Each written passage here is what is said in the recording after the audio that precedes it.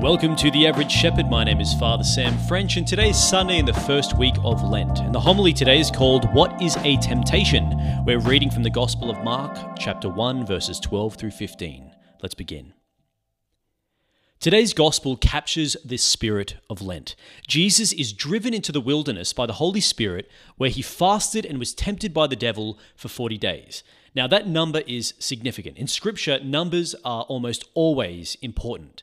The number 40 appears 146 times throughout the Bible, and it's usually associated with the theme of trial, testing, or preparation. For example, in the story of Noah's Ark, it tells us that rain fell upon the earth for 40 days and 40 nights.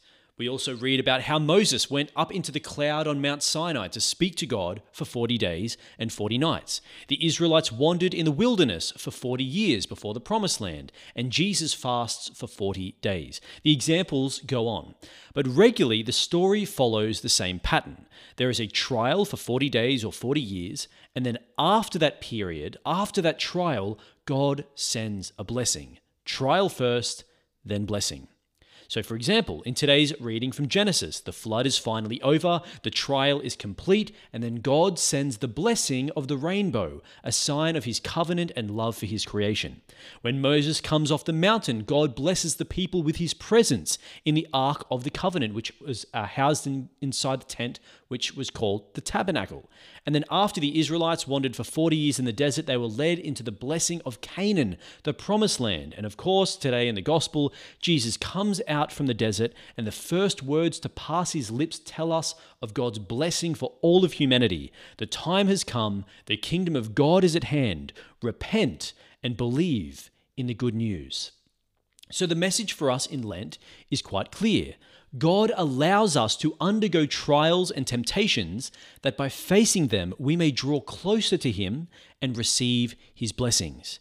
Our struggle with temptation, though challenging, can actually be for us an opportunity of profound spiritual growth. So I just want to spend a few minutes now speaking about the nature of temptation and how we should understand it and approach it in this season of Lent.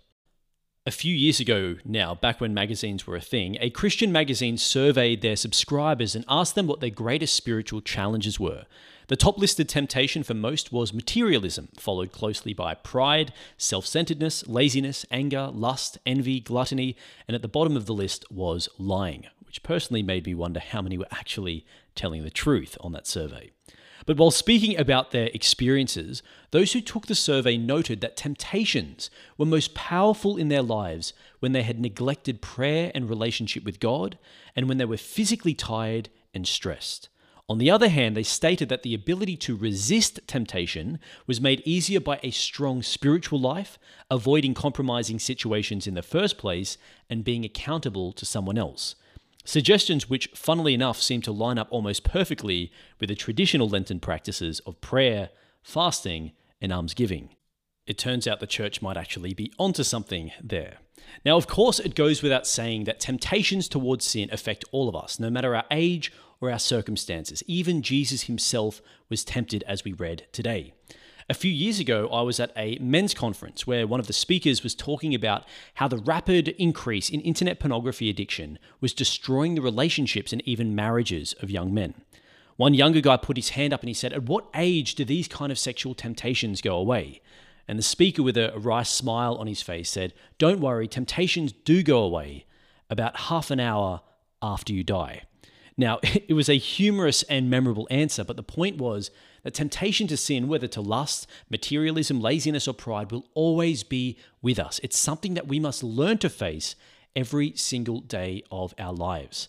Now, when we accept the reality of our own struggles and temptations, today's gospel about Christ's temptation in the wilderness actually becomes a great comfort to us because we see Jesus, the Son of God, walking in our shoes. In fact, this is what it says in the letter of the Hebrews. It says, "For we have not a high priest who is unable to sympathize with our weaknesses, but one who in every respect has been tempted as we are, yet without sin."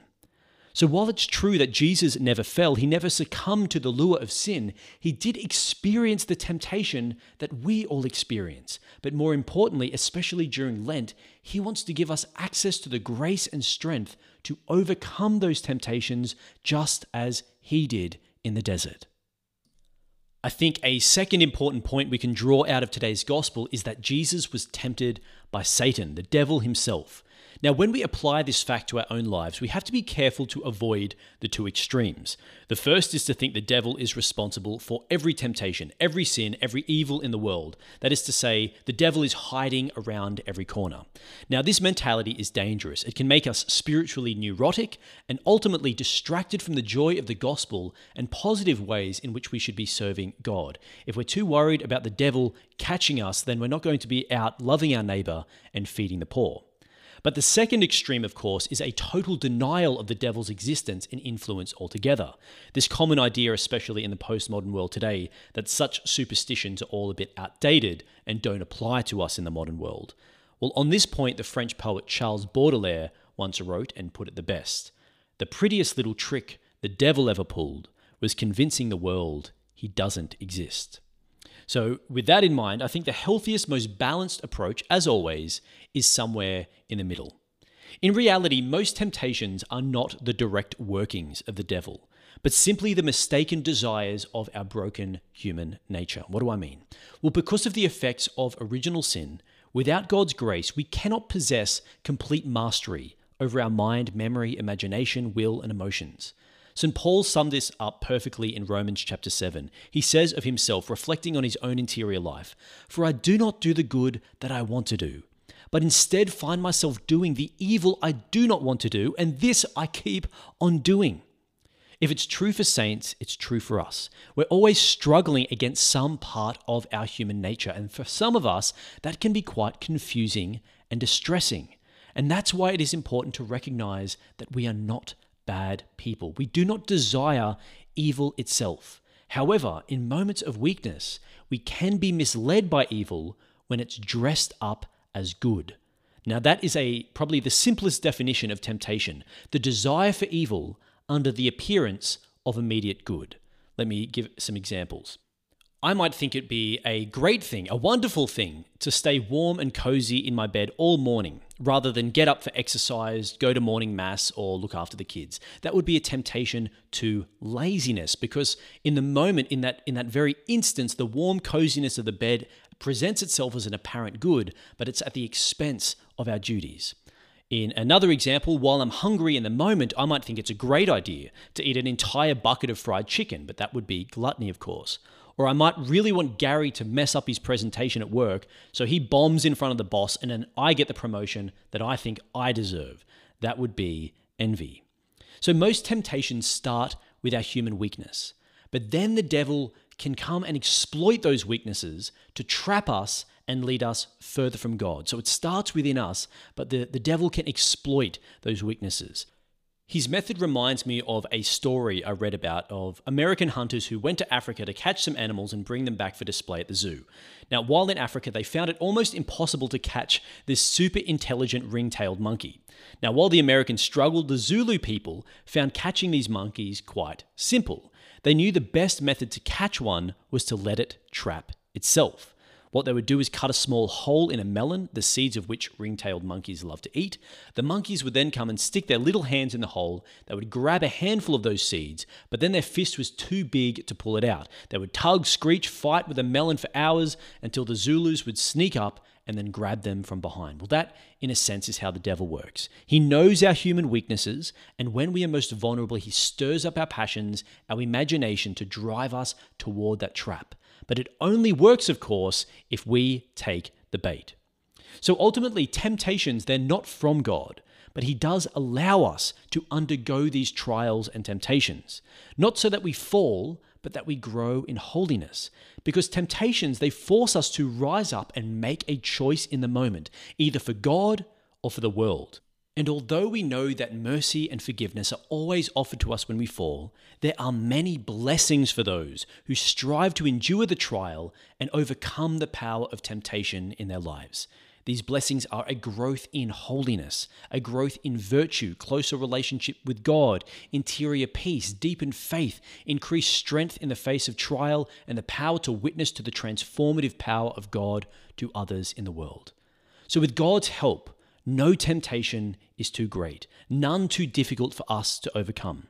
So let's use this Lent to identify which temptation most holds us back from God and direct all of our prayer, our fasting, our almsgiving to overcoming the power of that temptation in our lives. Remember this, we never do this alone. Jesus has been there and he continues to walk with us even in our trials. Almighty and most merciful God, graciously listen to our prayers. Free our hearts from the temptations of evil thoughts and deeds, that we may worthily become a dwelling place for your Holy Spirit. We ask this in the holy name of Jesus through the intercession of our Blessed Mother Mary. In the name of the Father, and of the Son, and of the Holy Spirit. Amen.